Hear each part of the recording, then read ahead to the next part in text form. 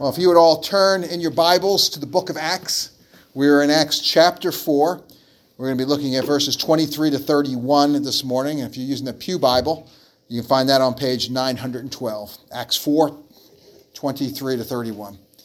And what we'll do is we're continuing where we left off last week. And this is really one continuous scene that we have from the beginning of chapter 3. And just to recap, Peter and John, they go to the temple to pray. And as they're going there, they meet a man who is lame from birth. And they heal this man. They heal him in the name of Jesus. And the lame man is instantly healed. And he is walking and leaping and praising God. And this healing amazes the crowds at the temple. And they want to know how it was done. They want to know what it means. So Peter explains to him that it was done in the name of Jesus. Jesus healed him. Jesus who was crucified and whom God had raised. And then Peter tells the people to repent of their sins and to call upon Jesus, to come to him in faith. And the results of this is a revival. We see a revival in the temple. Verse 4 tells us about 5,000 men believed. But not only did this miracle heal the man and Peter's explanation cause a revival, it also led to persecution. Persecution by the powerful religious and civic leaders in Jerusalem. And as we saw last week, Peter and John were put in jail for the night. They were charged not to speak any further about Jesus. They were threatened. And we know that these were not empty threats because these were the same men who arrested Jesus, who handed Jesus over to the Romans, who had Jesus crucified. And the only reason Peter and John were let go, really, was because the leaders feared the crowd. They feared that if they persecuted them further, this would cause a riot. But the animosity wasn't gone. The danger wasn't gone. And just like the leaders, when they came to arrest Jesus at night under the cover of darkness, the same possibility existed for Peter and John and the rest of the apostles. So we don't want to miss that there's real danger, there's real fear that existed in the disciples at this part. And so this is the immediate context of this passage. So Acts chapter 4, verse 23 to 34. Hear now the word of the Lord. When they were released, they went to their friends and reported what the chief priests and the elders had said to them. And when they heard it, they lifted their voices together to God and said, "Sovereign Lord, who made the heavens and the earth and the sea and everything in them, who through the mouth of our father David, your servant, said by the Holy Spirit, why did the Gentiles rage and the peoples plot in vain? The kings of the earth set themselves up, and the rulers were gathered together against the Lord and against his anointed.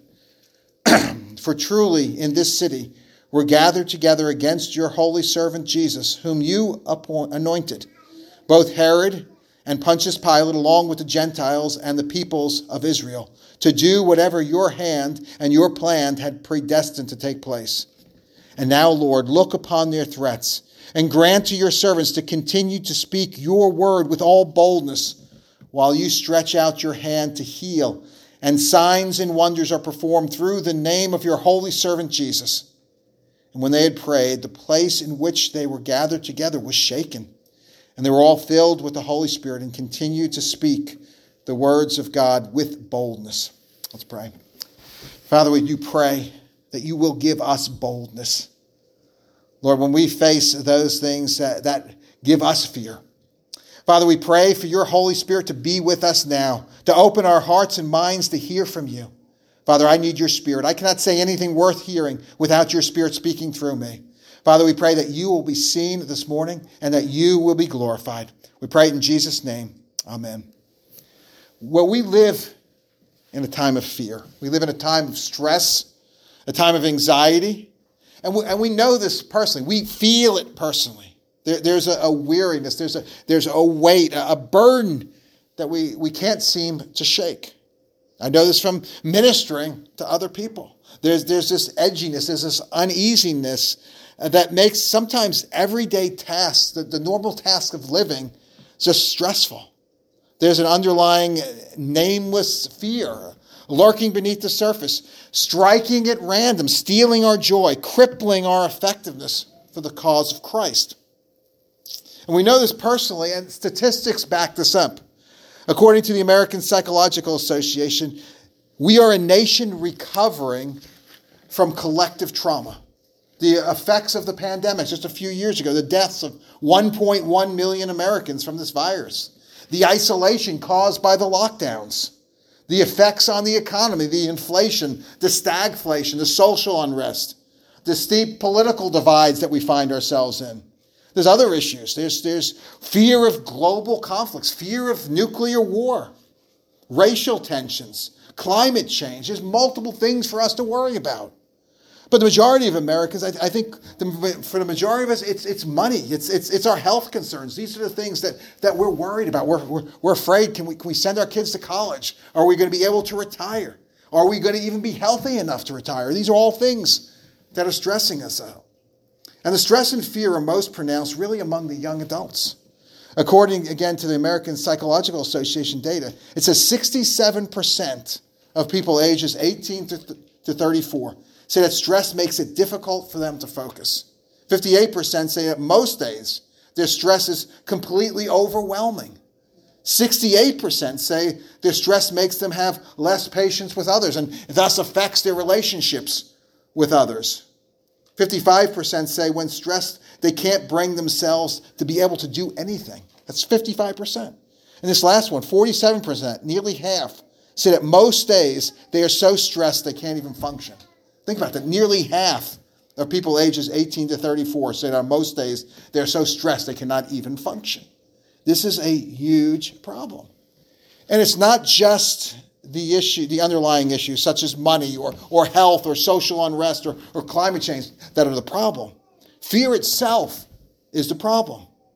See, these increases in stress and anxiety, they lead to increases in chronic illnesses, increases in mental illnesses, economic problems, social breakdowns, which in turn lead to greater stress, greater anxiety, and it leads us into this vicious circle of fear. President Franklin D. Roosevelt, in his first inaugural address in 1933, famously said, quote, "Let me assert my firm belief that the only thing we have to fear is fear itself, nameless, unreasoning, unjustified terror, which paralyzes needed efforts to convert retreat into advance." And the reality is, our reaction to fear and stress often leads to this paralysis, leads to retreat, which not only leads to more fear, but as Christians, it steals our joy. It prevents us from fulfilling our calling to be witnesses for Christ. And while we certainly live in a stressful and fearful time, we worry about our health, we worry about our finances. But for the most of us, for the vast majority of us, our fear is nothing like that which was faced by Peter and John. The intensity of the danger that the disciples faced in this passage that we just read. See, they faced being kicked out of the temple. And that was the central component of their religion. They were no longer able to do that. They were in danger of being imprisoned, being beaten, maybe even killed for their faith. This was the reality facing the apostles in this passage. This is the stress and the fear that they faced. And what we see in this passage is an antidote to fear. If we could just internalize the message that we see here, I think it would revolutionize our lives. I think it would bring an end to the crippling fear that grips our culture, even grips us in the church. So let's start off. Verse 23. It starts with Peter and John released, and they return to the other disciples, and they report what had happened to them. They spent the night in jail. They were threatened by the chief priests and the Sanhedrin, by the elders. They were threatened by the most powerful people in their culture. And they were warned clearly not to speak about Jesus, not speak in the name of Jesus. But this command is in direct opposition to Jesus' command that was given to them. Remember the theme verse of the whole book of Acts? Acts chapter 1, verse 8, where Jesus says, "You will be my witnesses in Jerusalem and all Judea and Samaria and to the ends of the earth." So this is what Jesus commanded them to do, and these powerful people commanded them to do the exact opposite. But then we see Peter. Peter was filled with the Holy Spirit in verse 8. He tells them that we have to listen to God. We can't listen to you. We have to listen to God. And we cannot but speak what they have heard. And as we talked about last week, this boldness and this courage, this was not native to Peter. As Mike read for us in our gospel reading this morning, we heard how Peter denied Christ, how denied him 3 times when Jesus was arrested. This is Peter's natural disposition. But the boldness that we see, the boldness was because Peter was filled with the Holy Spirit. But what about now? What about now that the confrontation was over? How would Peter and John feel now? How would the disciples feel after when they hear about this confrontation? I think they would have been terrified. I think they would have been afraid. I think they would have been filled with much stress. But the question is, would they let this fear spiral out of control? Would this fear cause them to retreat? Would it cause them to seek to avoid the persecution?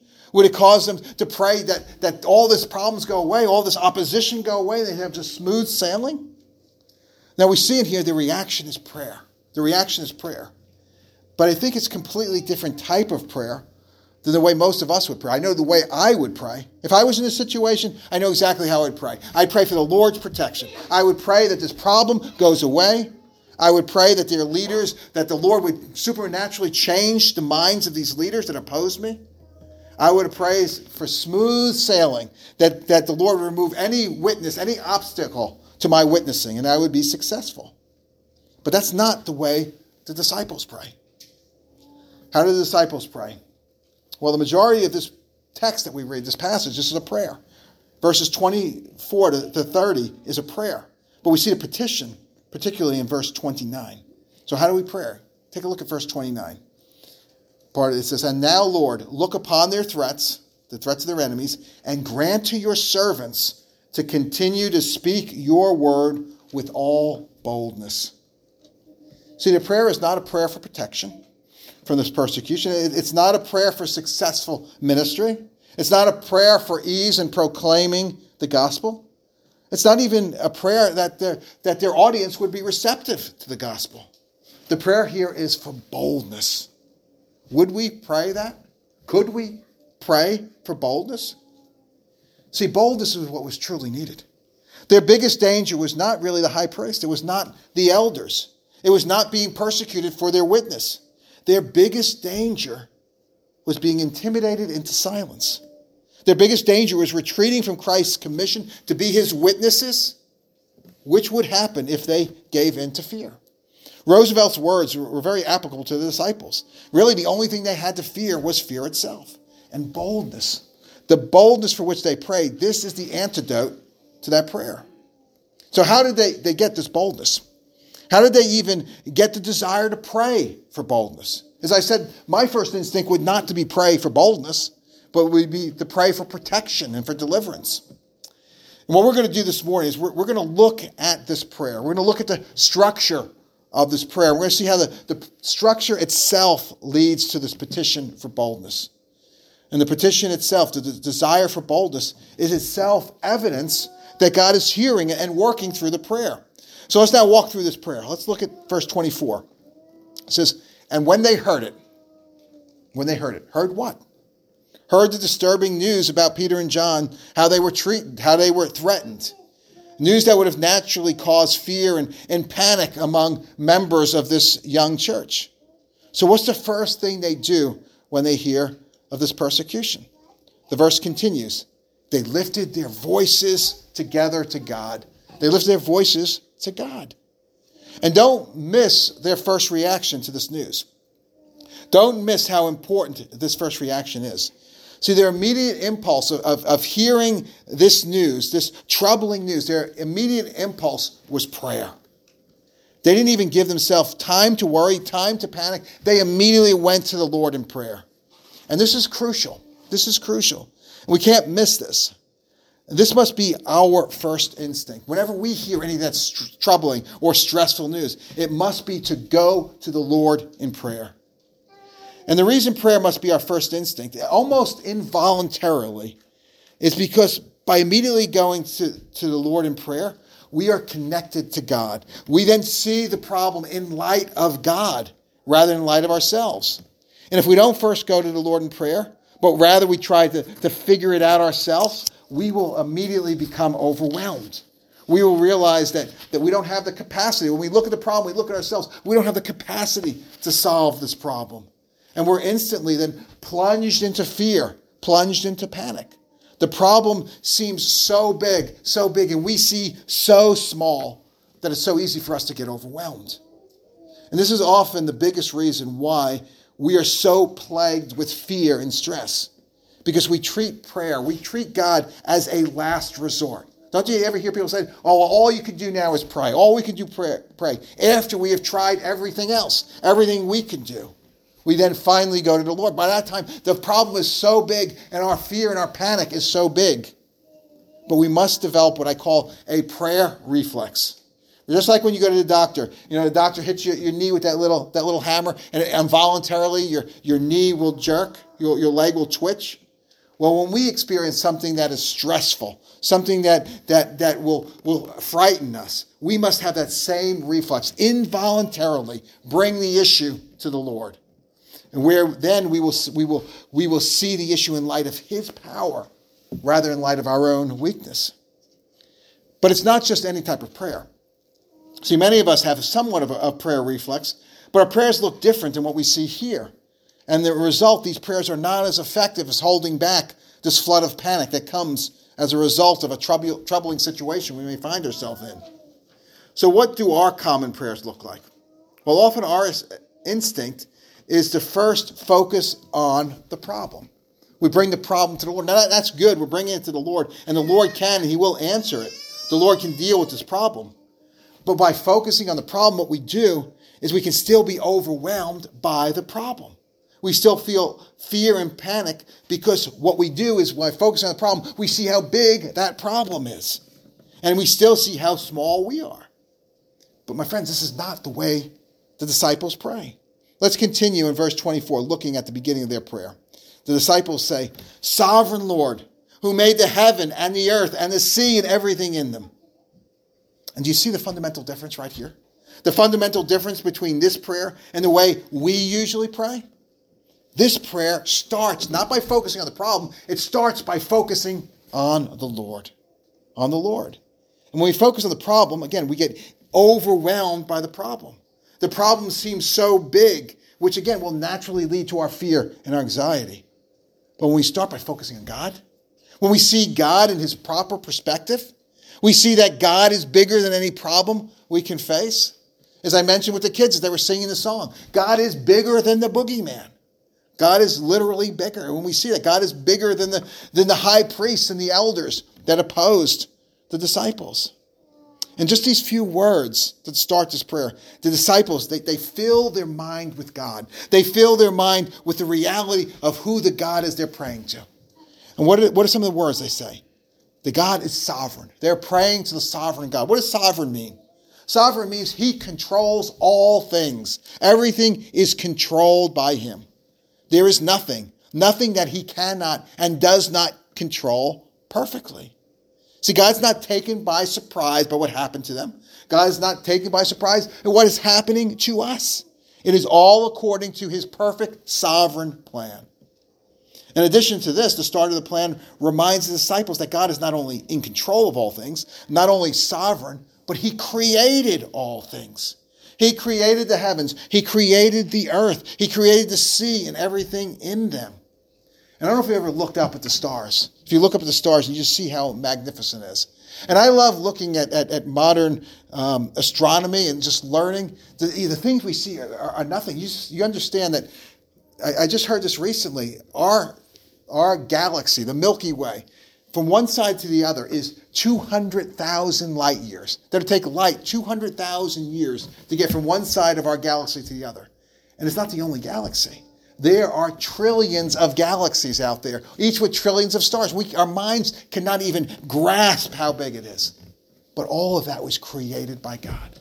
Think of the seas. Think of just the oceans, of how vast the oceans and how deep they are. There are creatures living at the bottoms of the ocean that we don't even know of that are being discovered.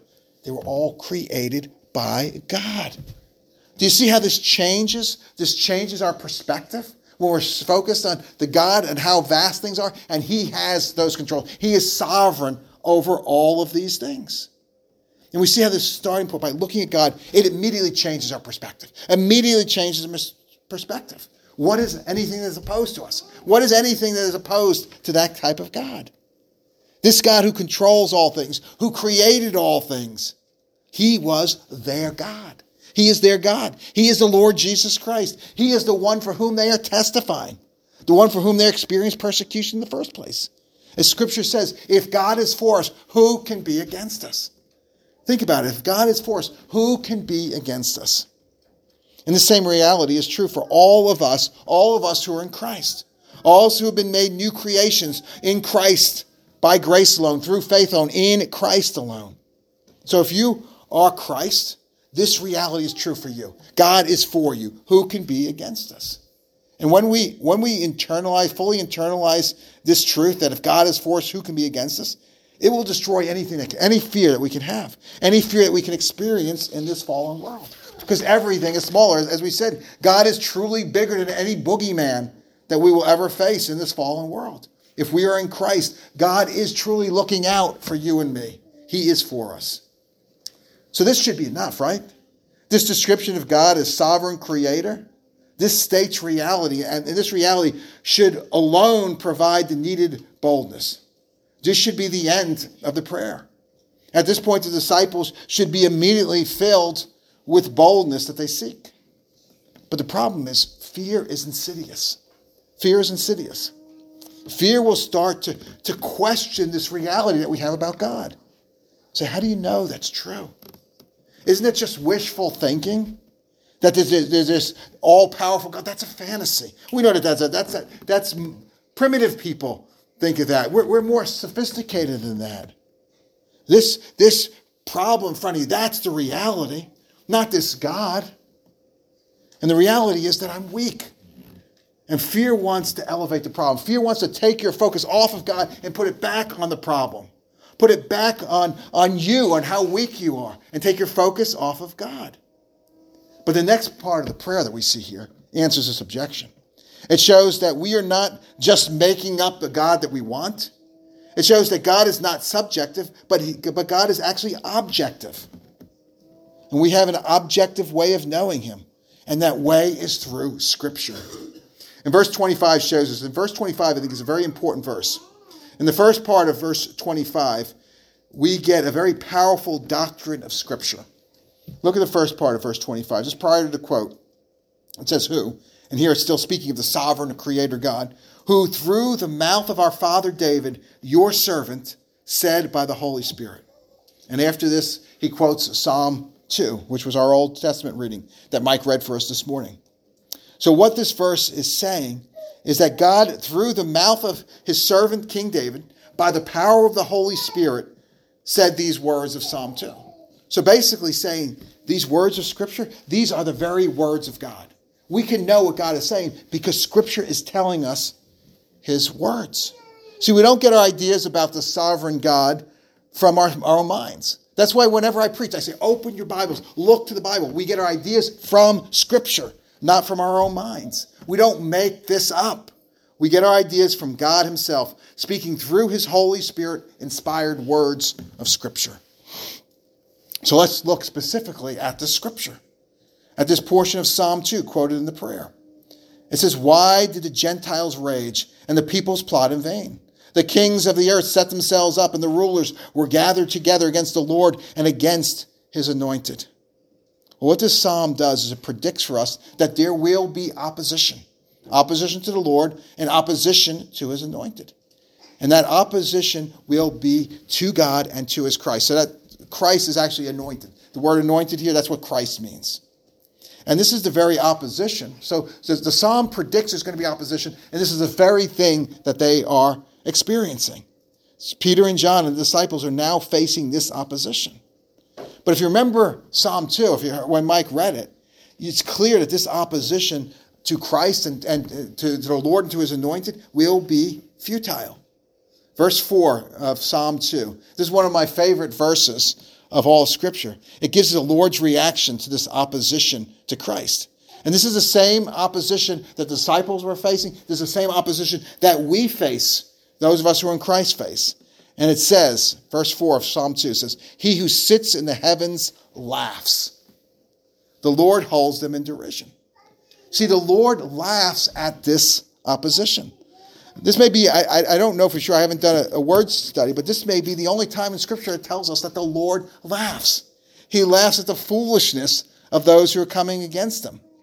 It kind of makes me think of a small child, who thinks they can intimidate their parents by do what he wants, by acting tough, only to see his parents laugh at him. And this reminds me, I remember years ago, Sarah, when she was a little baby, she was acting all tough and sassy to Lynn, and Lynn just laughed right at her. And she said to her, "You think you're a big, strong muscle guy, but you're really a little peanut." And that's where my nickname for Sarah, I still call her Nut to this day. Is because she was this little, tiny little girl looking up there, acting like she's a big, tough, strong guy. And we just said, "You're a little peanut." And we just kind of laughed and dismissed her. That's what God is doing. He just laughs and dismisses. You're not even a peanut. You're nothing. See, Psalm 2 is clear that those who oppose the Lord, he will break them. He will break them with a rod of iron, dash them in pieces like a potter's vessel.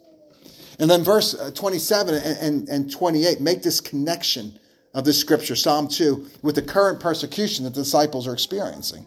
So verses 27 and 28 say, "For truly in this city there were gathered together against your holy servant Jesus, whom you anointed, both Herod and Pontius Pilate," so these are the rulers, "along with the Gentiles and all the people of Israel, to do whatever your hand and your plan had predestined to take place."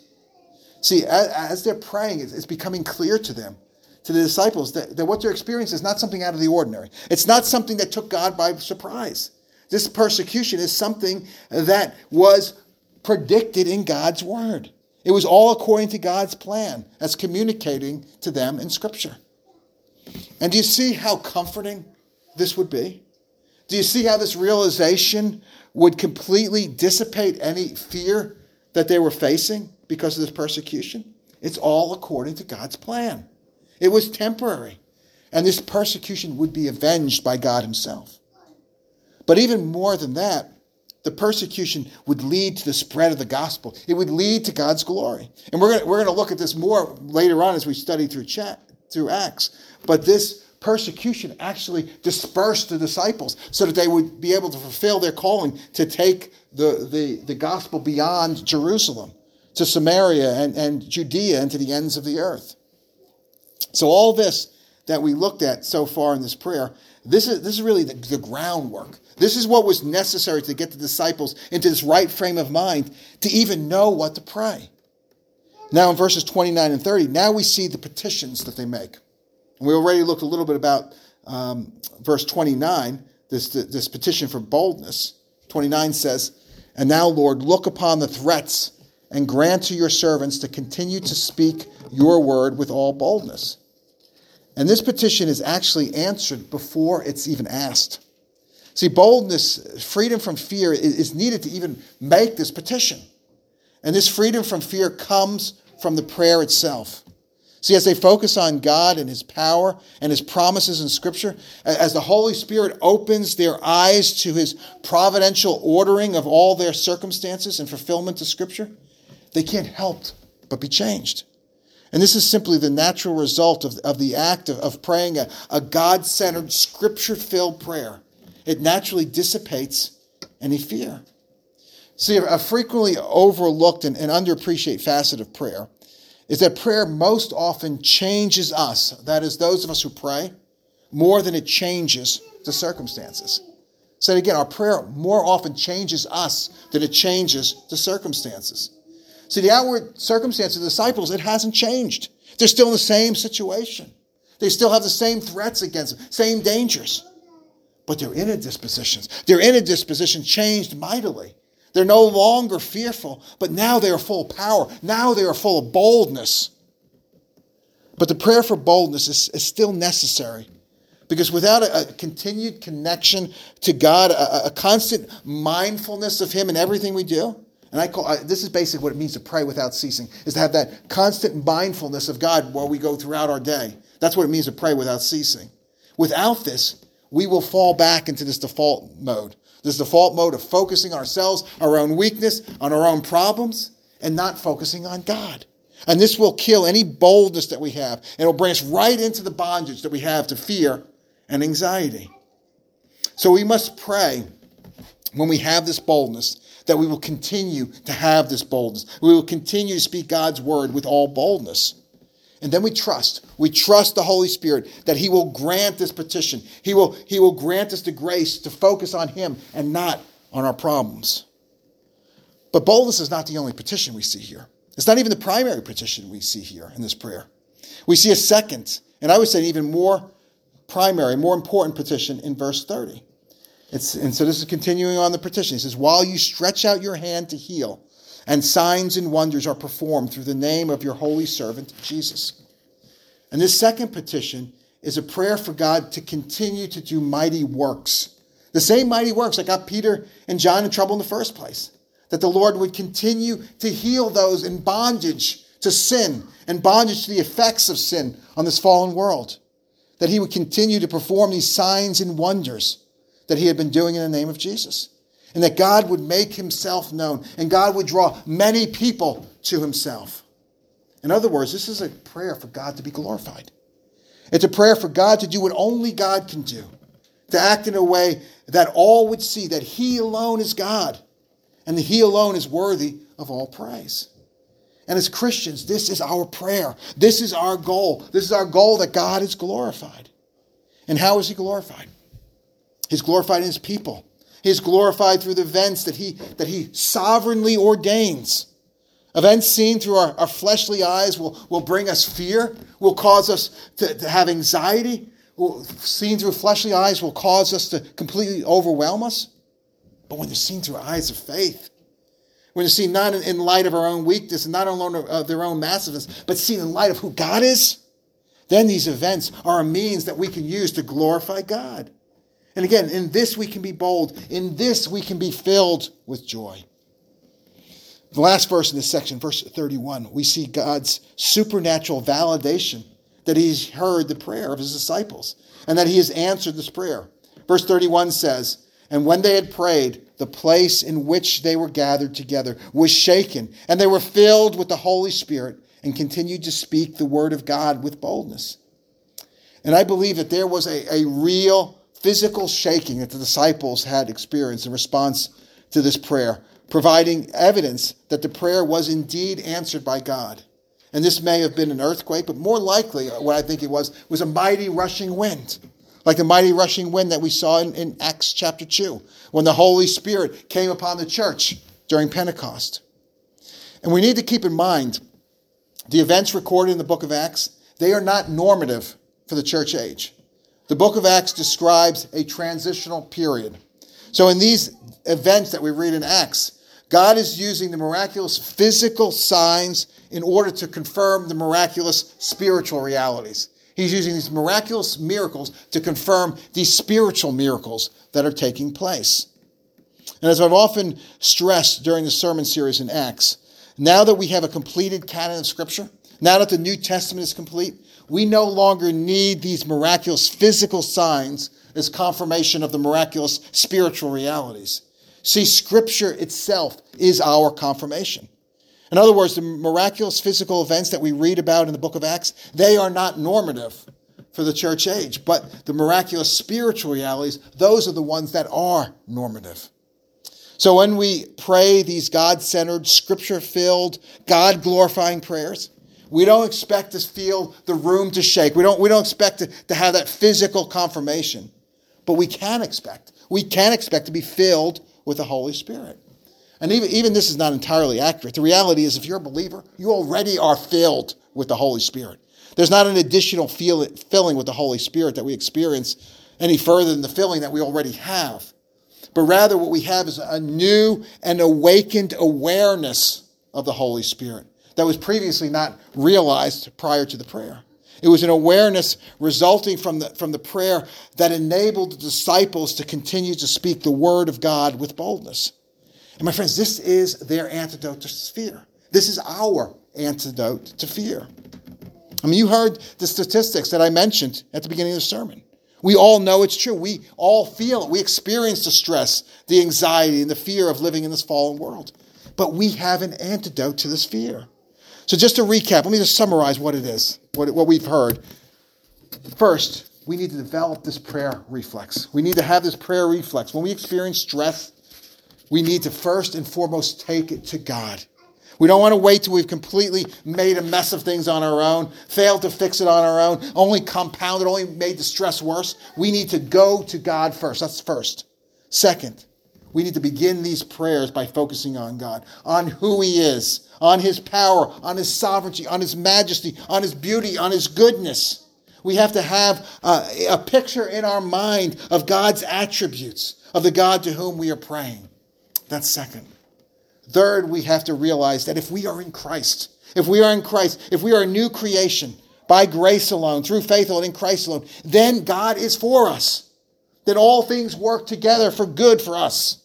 God is on our side, and all this power and all this sovereignty is working for us, is working for our ultimate and eternal good. That's third. Fourth, we need to know Scripture. We need to pray Scripture. We need to study Scripture. Because Scripture alone objectively shows us who God is, what he is like, what his will is, what he is doing. And Scripture alone is the connection that we have to God's reality. So that's fourth. And fifth, we have to look to the Holy Spirit. Look to the Holy Spirit not only to illuminate Scripture, but also to apply Scripture by showing us how Scripture connects to our current reality, to our current circumstances. And sixth, we need to pray for boldness. Boldness in our witness for Christ and his word.